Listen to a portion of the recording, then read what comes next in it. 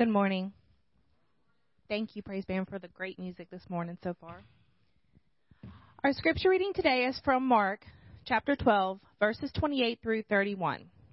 One of the teachers of the law came and heard them debating.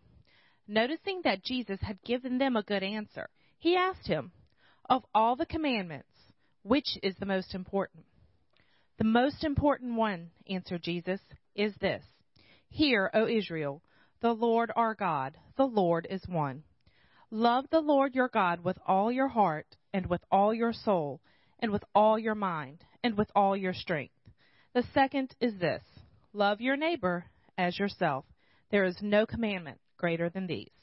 This is the word of God for the people of God. Thank you, Lacey, for our scripture lesson this morning. In all ways, it's a treat with the band. They do a wonderful job, and it's good to see you all here today. It's a great day that God has made for us to worship together. As we've heard the scripture read, let us pause for a moment and ask for God's Holy Spirit to lead us in this time together. Let's pray. Gracious God, we gather here as your people, and you know each of us by name. You know the journey we've been walking. You know what we've been experiencing, the challenges we're facing. And God, we listen to the news and we see the suffering happening with wildfires and the ugliness that's taking place in our country politically and the hurt across the world. God, there just seems to be so much brokenness, division, and pain. Often we can lose sight of that, God. Sight of the fact that all we hear is bad news. In this place, God, may we hear the good news that you seek to give us. The assurance of your love for us, your presence with us, that you are still God. And no matter what we face, what we hear, we can do all things through Christ who strengthens us because you have promised that you're always with us. So we come, God, seeking that assurance today. May your Holy Spirit lead us in this moment together. May you enable me to speak your words in a way that bring glory to you and draw us closer to you and to one another. We offer this moment to you, God. Heal us now. Speak to us. Renew us in our spirits. We pray this in Jesus' name. Amen. Well, years ago, I had the opportunity when I was a teenager to go to one of these a youth camp that was during the summer. And I'd heard a lot about this camp. I mean, as youth and teenagers, you look forward to going to camps and stuff. But I was excited. I heard a lot about this camp and all the great things that happened there. And so I couldn't wait to send off for the information. And so I sent off the information and looking for this packet to come in the mail with great anticipation. I mean, back then we didn't have the internet.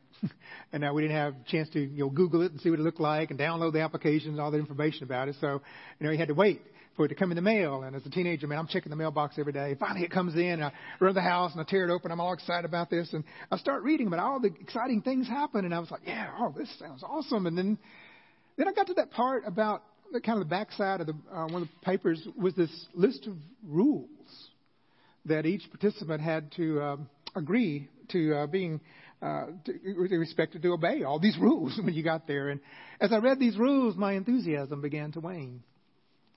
There were like almost 100 rules in this list of things you can't do. Things like you couldn't listen to any rock music, no rock and roll music. I'm like, well, really? And then there was no facial hair. So I would really be in trouble there. No facial hair, no unchaperoned settings with anybody from the opposite sex. I'm like, man. No holding hands, no kissing. Even when you dance, they said you had to have 12 inches between you and the other person. Thinking, how do you do that? But as our youth would say today, absolutely no purpling. If you don't know what that is, you can ask one of your youth, your grandkids. We're going to tell you what that is. But and of course, you had all the other rules that you normally expect to go on a camp: no smoking, no drinking, no cussing, no staying out late at night, no drugs, all that kind of stuff. And the list went on and on and on. And I, as a teenager at that time, I'm thinking, here I'm looking forward to getting away for the summer and being out of my parents' house. And this was a real downer. A lot of the things on this list were things that were a part of my life's goals at that stage in my life. And I'm like, man, this is not going to be fun. So I was looking forward to those things, getting away from home and all that stuff. So I decided to pass on that summer youth camp. I went to one of these nice Methodist camps where the rules were a little less strict that summer and, and enjoyed that. I think that there are many people whose story kind of fits that when it comes to religion. The truth is, perhaps some of you have experienced this. Maybe you know somebody who has. But a lot of people, when they look at Christianity, look at religion, all they see is this list of rules, this list of do's and don'ts and expectations and things you can't do, things you can't, all that stuff. And that's unfortunately, the church has been guilty of that, being so focused on the do's and the don'ts and the rules of life and stuff, so that Christianity and life are really left out of what it's really all about. I mean, sometimes you become so focused on the rules, on the issue that you're dealing with, that you forget the bigger purpose of what it means to be a Christian, what it means to follow God and love God. And I think we've all experienced that at some level. Of course, when it comes to the rules that you experience in the church, those rules have changed over time. I can remember years ago when it was considered by many churches to be a sin to play cards. Any of y'all remember that? I'm not talking about poker. I'm talking about, any kind of card game, a solitaire, go fish, any card game. It was actually considered to be a sin if you had a deck of cards in your house. We don't think about that anymore. We don't view it that way. We all play cards. Some churches actually taught that it was a sin to drink any beverage that had caffeine in it. I'm not talking about alcohol, but to drink any beverage that had caffeine in it. Now, obviously, we do not have that rule here at our church. We prefer for our church members when they come on Sunday morning to be awake and not asleep. We actually provide caffeine for you and even entice you with donuts, whatever it takes. We provide that for you. So that's not a rule that we look at anymore. I can remember when I was a child, it was considered a sin to work on the Sabbath. Of course, that's in the Ten Commandments. You don't work on the Sabbath. But there were churches in that day that took it literally, even in the Methodist church. My dad was a Methodist pastor. And I can remember one time we were hosting the preacher who was preaching the revival at my dad's church. He was staying at our house. And somehow I'd torn my pants. I was 6 years old at the time. I remember my pants were torn, and my mother needed to sew them so that I could be able to wear them to church that night. And she got out the needle and thread. She started doing it. And the revival preacher stopped her and said, no, you can't do that. Because that's working on the Sabbath. That'd be a sin. So my mom, being the good Methodist preacher's wife that she was, went to my dad. She says, take that revival preacher outside, and I'm going to go hide in the bedroom and sew up his pants. Do that. And so that's what she did. And I think that was part of the guilt that led me to go down the altar that night and pray, because we had sinned on the Sabbath, by working on the Sabbath. Some churches have said that it's a sin to eat certain kinds of meat. Or some say that certain kinds of meat on certain days you shouldn't eat. And so you have those rules that go along. Some of us are familiar with that. They make a big deal out of it. Some churches have taught that women are not to wear pants, but only wear dresses. Of course, we don't have that rule here, do we? But there are some churches also said it's okay for women to wear pants, but the zippers have to be not in the front, but on the side and the back. Y'all remember that? Anybody here remember those days? Where the zippers had to be on the side and the back? Back in the 70s, I can remember hearing a woman say, Anita Bryant claims to be a Christian, but she's not. She was big famous back then, a Christian artist. But she said, I saw her on TV. She was wearing some pants, and the zipper was up front. That's wearing a man's raiment, and that's a sin. So she's not a Christian. I'm thinking, wow, really? Well, that's kind of harsh. But even then, I recognized at that young age that there's got to be something more to Christianity than having your zipper on the right side of your pants. I mean, there's got to be something more to that. The truth is, this has always been the case. Religion has always tended to major on the minors, the issues, and focus on the rules, and miss the main point of what it means to really be a Christian, what it means to follow God in your life. We get caught up in the do's and the don'ts and all the petty things. It was no difference for the Jews during the first century. In that day and time, if you were going to be a good Jew, it meant that you would live according to the law. And there was hundreds of laws, 613 laws to be exact, that you were expected to live by. These laws range from how you wash your hands to how you what kind of clothes you wear, how you dress, how many steps you could take on the Sabbath. I mean, there was tons, hundreds of these laws that you were expected to live by. And the religious leaders of that day had this way of trying to emphasize the supreme importance of following all these laws. It's a matter of life and death that you do all these things. Well, one day, one of these teachers of the law comes to Jesus And as a test, he knows all the laws, and he's trying to catch Jesus and put him in almost an impossible situation by saying, which of these hundreds of laws that we're expected to follow is the most important? Now consider how important Jesus' answer to this question is going to be. Here you have the Lord of Lords, the King of Kings, the God of all creation. And he's about to answer this question, which will tell the world once and for all what is the most important requirement expected of us as Christians, as followers of God. What's he going to say? You say, don't eat pork. Make sure your zipper's on the right side of your pants. Don't eat meat on certain days or whatever. What is he going to say? Well, this is what he ends up saying is the most important commandment of all. Love the Lord your God with all of your heart, with all of your soul, with all of your mind, and with all of your strength. According to Jesus, the most important commandment for us as people upon this earth is to love God. To love God. If you want to be a good Christian, if you want to have a life of great spiritual vitality, if you want to have a personal relationship with God that is deep and fulfilling, then you are to love God. Seek to love God with all that is within you. Jesus, of course, went on to say there's a second commandment that's important too, and that is to love others as you love yourself. In fact, for Jesus, these two really are inseparable. They had to go hand in hand as one. It's kind of like the symbol of the cross that we have. That's a symbol of our faith, that our vertical line points to our relationship with God, and the horizontal line points to our relationship with one another.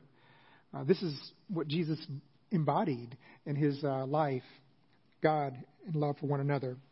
These two commandments are to be understood as really as one. But for today's purposes, I want to talk about that commandment that Jesus says is the most important, that we are to love the Lord our God with all that we have within us. You see, Jesus makes it clear that living the Christian life is much more than just following a set of rules. It's much more than just having a sense of obligation, obeying hundreds of mind-numbing rules and regulations and trying to live in such a way that we can earn, if we just follow all these rules, and maybe God will love us more. If you do these things, loving God with all your heart, mind, soul, and strength, Jesus says, everything else in your life will find its proper place. It'll all take place in the way that it needs to be. St. Augustine summed the Christian life up in this way. He said, love God and do what you like. Now, that upset a lot of these rule-based Christians. What do you mean? His point was that if you make loving God, if everything is motivated and under your passion to love God with everything within you, then you're not going to do this bad stuff. You're going to seek to do the good stuff in life. And so make that the focus of your life. This is why Jesus didn't answer that lawyer with a bunch of do's and don'ts. He simply said, living the Christian life is a matter of loving God with your heart, mind, soul, and strength, all that you are. Because if you're focused on the rules and the issues and all this do's and don'ts stuff, but you're not loving God, Jesus said, you're missing the point entirely. Everything has to come from that, your love for God. So with that in mind, I want to talk about how do we love God? How do we love God more? Well, based on what Jesus says in this passage, there are at least 4 ways that we can love God more. First of all, you have to commit yourself to being loyal to God. Loyal. In a traditional wedding service, when the couple comes before the altar and they say their vows with one another, there's a part in the service where the pastor will ask them, will you forsake all others? Be faithful to him or to her for as long as you live. Of course, the answer to that should be, I do. Right? I will. For most marriages, this forsaking all others, fidelity is one of those non-negotiable expectations. We know that in order for a marriage to really work, you have to have that exclusive loyalty with one another. When you give your heart to someone, you're pledging your loyalty to them. And it's the same way in our relationship with God. Jesus says we are to love the Lord our God with all of our heart. When you give your heart to God, you're also pledging your loyalty to God. You're saying, I belong to you, Lord. I confess and profess that you are Lord of Lords. You're the King of Kings. You are my Master, my Savior. And anything else in this world that competes with my love for you must be forsaken. And there's a lot of stuff out there that tries to compete with our love for God, our quest for more of life, our quest for success, money, pleasure, power, you name it. All of those things in life have to take a back seat to our seeking to love God and making God a priority in our lives. Jesus said, seek first the kingdom of God and God's righteousness, and everything else will fall into place. So if you're seeking to grow in your love for God, to go deeper in that, you have to give Him your heart. You have to be willing to forsake all other things to make Him the most important thing in your life, your life's ambition. You have to be loyal to God. The second thing that Jesus points out in a way that we can grow in our love for God is to cultivate your spiritual life. Jesus says you should love the Lord God with all of your soul. Now, I just compared our relationship with God to a marriage, but I want to take that a little bit further. What are the signs of a really healthy, great marriage? Is it having the big, nice home, and 2-car, 3-car garage? Is it having the six-figure income? Is it having a lot of kids that are well behaved? I mean, is that the sign of having a good, healthy marriage? Of course not. None of those things have anything to do with having a happy marriage. A sign of a happy marriage is entirely different. You can tell that a couple is happily married if after 10, 20, 30, 40, 50 years, they still have that special something with each other. They still hold hands. They look at each other that certain way. They would rather be with one another than with anybody else. They talk to each other at the end of the day. They laugh at each other's jokes. A happily married couple has an intangible something in their relationship. But any couple that has experienced that, has a happy marriage, will tell you that that doesn't happen overnight. It's something you have to cultivate and you have to nurture over time. And the same is true in our relationship with God. If you want to love God more on a deeper level, you have to cultivate that intangible something in your relationship with God. Jesus said, we're to love the Lord our God with all of our soul. In order to do that, you have to cultivate your spiritual life. You have to spend time with God in prayer and Bible study and meditation and reflection. You have to seize the opportunities in the day to just be in God's presence and open yourself to that. The more time you spend with God, the more you're able to love God. You fall deeper in love with God. This is why we place such an emphasis in the church upon finding those times during the day where you can just be with God, and time alone with God. It's time when you shut out the world that's around you and you focus on God, His presence, His love for you. And you do that through Bible study, prayer, or other things. And that's not to be perceived as just another rule that I need to spend more time with God in order to be a good Christian. I have these obligations. It's one more obligation to kind of fit in your busy world. A lot of Christians approach Christianity in that way, and that's why they don't maintain that lifestyle, because it's just another obligation to fulfill. You have to see this as an opportunity to spend time in the presence of somebody who loves you more than anything you could possibly imagine. It's an opportunity to fall more in love with God every day. So if you want to love God more, to love God with all of your soul, then you have to cultivate your spiritual life. You have to spend time with God on a daily basis. A third way that we grow in our love of God, Jesus talks about, is you have to cultivate your mental diet. This means, he says, you will love the Lord your God with all of your mind. And that means we take control of what we put into our minds. We take control of what we listen to, who we listen to, what we watch, what we read, what we think about. We allow God to be that controlling influence that shapes who we are. And it affects our lives in such a way that, what we take in is what shapes what we think about, what our mind absorbs, everything that our minds reflect. We have to protect that. We have to make choices in life as to what we're going to allow. And why is this important? Because Jesus talks about how what we allow to come into our hearts and our minds shapes us into the people that we become. As it says in Proverbs 23:7, as a man thinketh, so he becomes. I had someone recently tell me that they stopped watching certain television shows because the content was so negative, so satirical, so it was ugly in a lot of ways. They said, I used to love to watch these shows, but now when I watch them, I found myself perceiving the world and everybody around me through their eyes, and it just changed my attitude about life and about the world. And I said, I don't want to be that kind of person, and so I just stopped watching that. I've had to distance myself from certain people over the years because being with them and their negativity just began to influence my thinking. And I began to feel that way too. I said, I don't want to do that. So I had to separate myself from those individuals. A friend of mine recently lost his job because he got kind of entangled in some employee relationships that he shouldn't have, some people who were very negative. He was new to the business and came in as a new employee. He didn't know anybody. But there was this group of employees who always seemed to be disgruntled about something. And they were eager to have another person to listen to their objections and their gripe sessions. And when they get on their break times, they would complain about the boss. When they go to a lunch together, they would complain about the owners. When they get together in sessions outside of the business on their days off or something, they would spend most of the conversation was about how unhappy they were in the job they're dealing with. And this was going on and on. Finally, the manager fired them all, fired the whole group. She could tell, this is not good for the company. And my friend says, I wish to goodness I would have never gotten involved with those people. So I was happy at my job when I first went there until I started feeding upon their poison.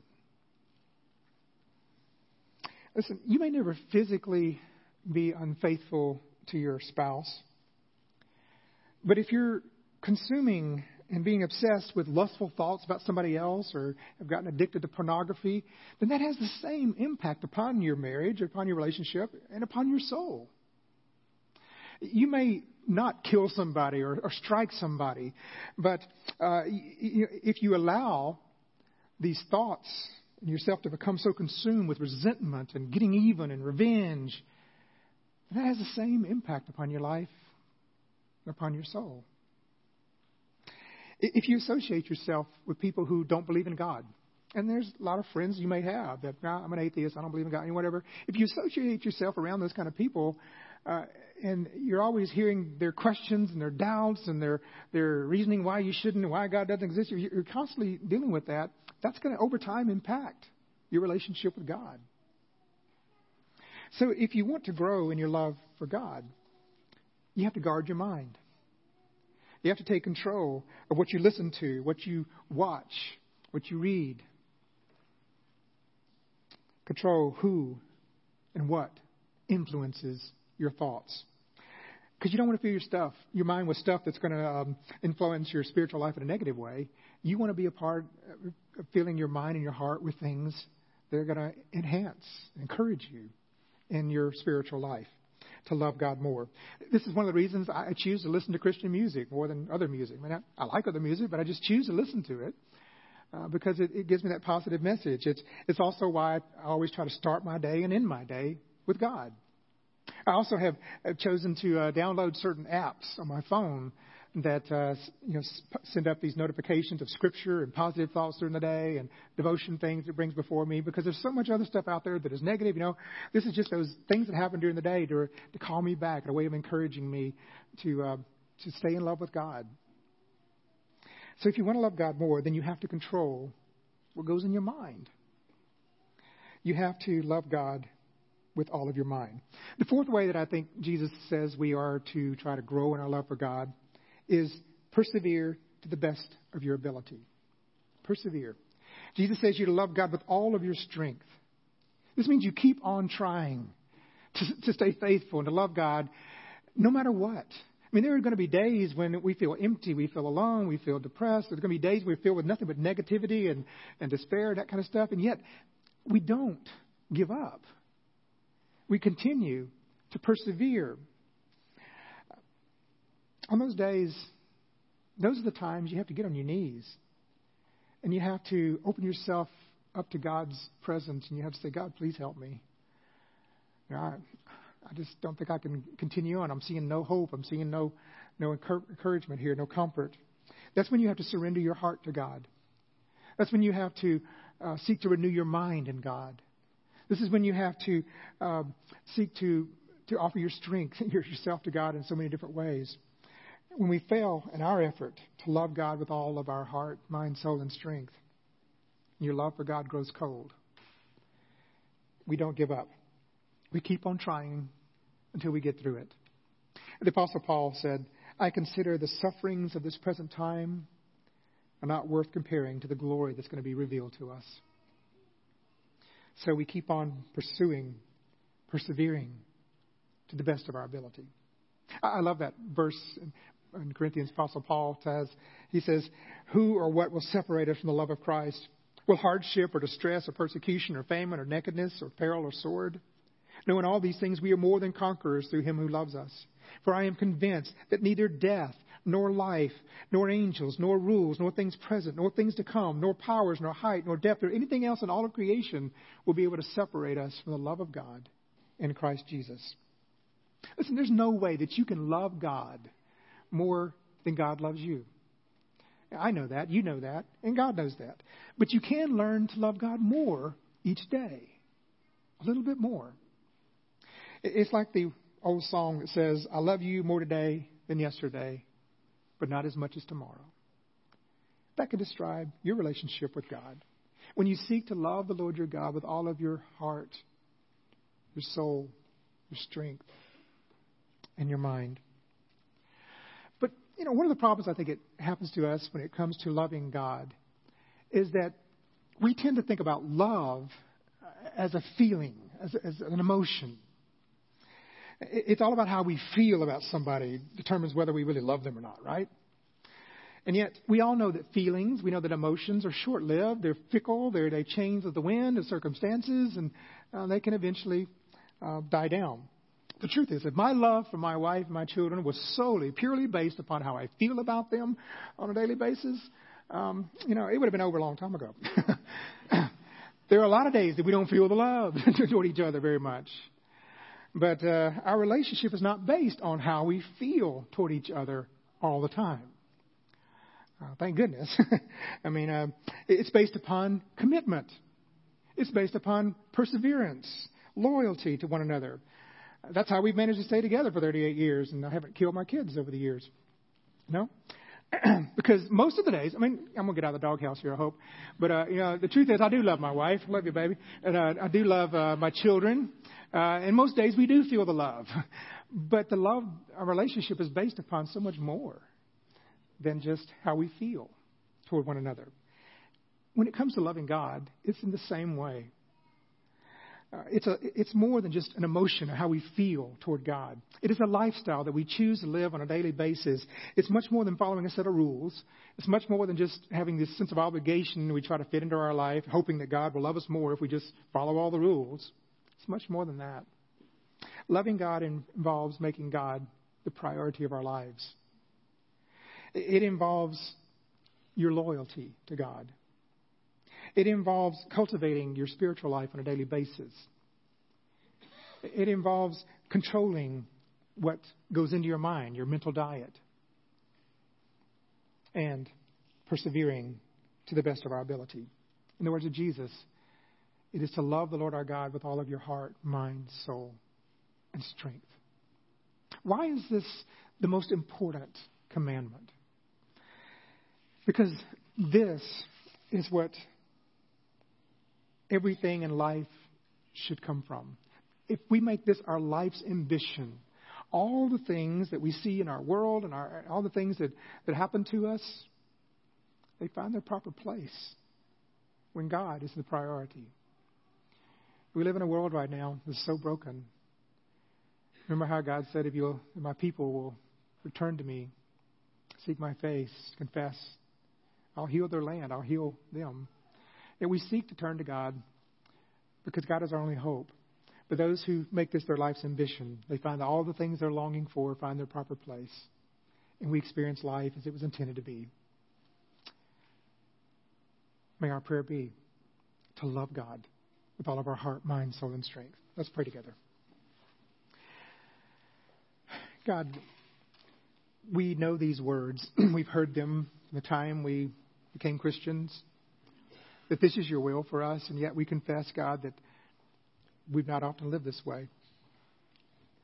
We have been loyal to other things. We have allowed so many other things in the world, the negativity, the terrible thoughts that happen in the world, the events that take place to shape who we are. And God, we just ask forgiveness. We ask that your Holy Spirit would enable us to return to you, to make you the priority of our lives. Because, God, we want all that other stuff, the brokenness, the ugliness. We don't want it to all be put in its proper place. We want to experience life with hope and joy that you offer to us, the abundant life.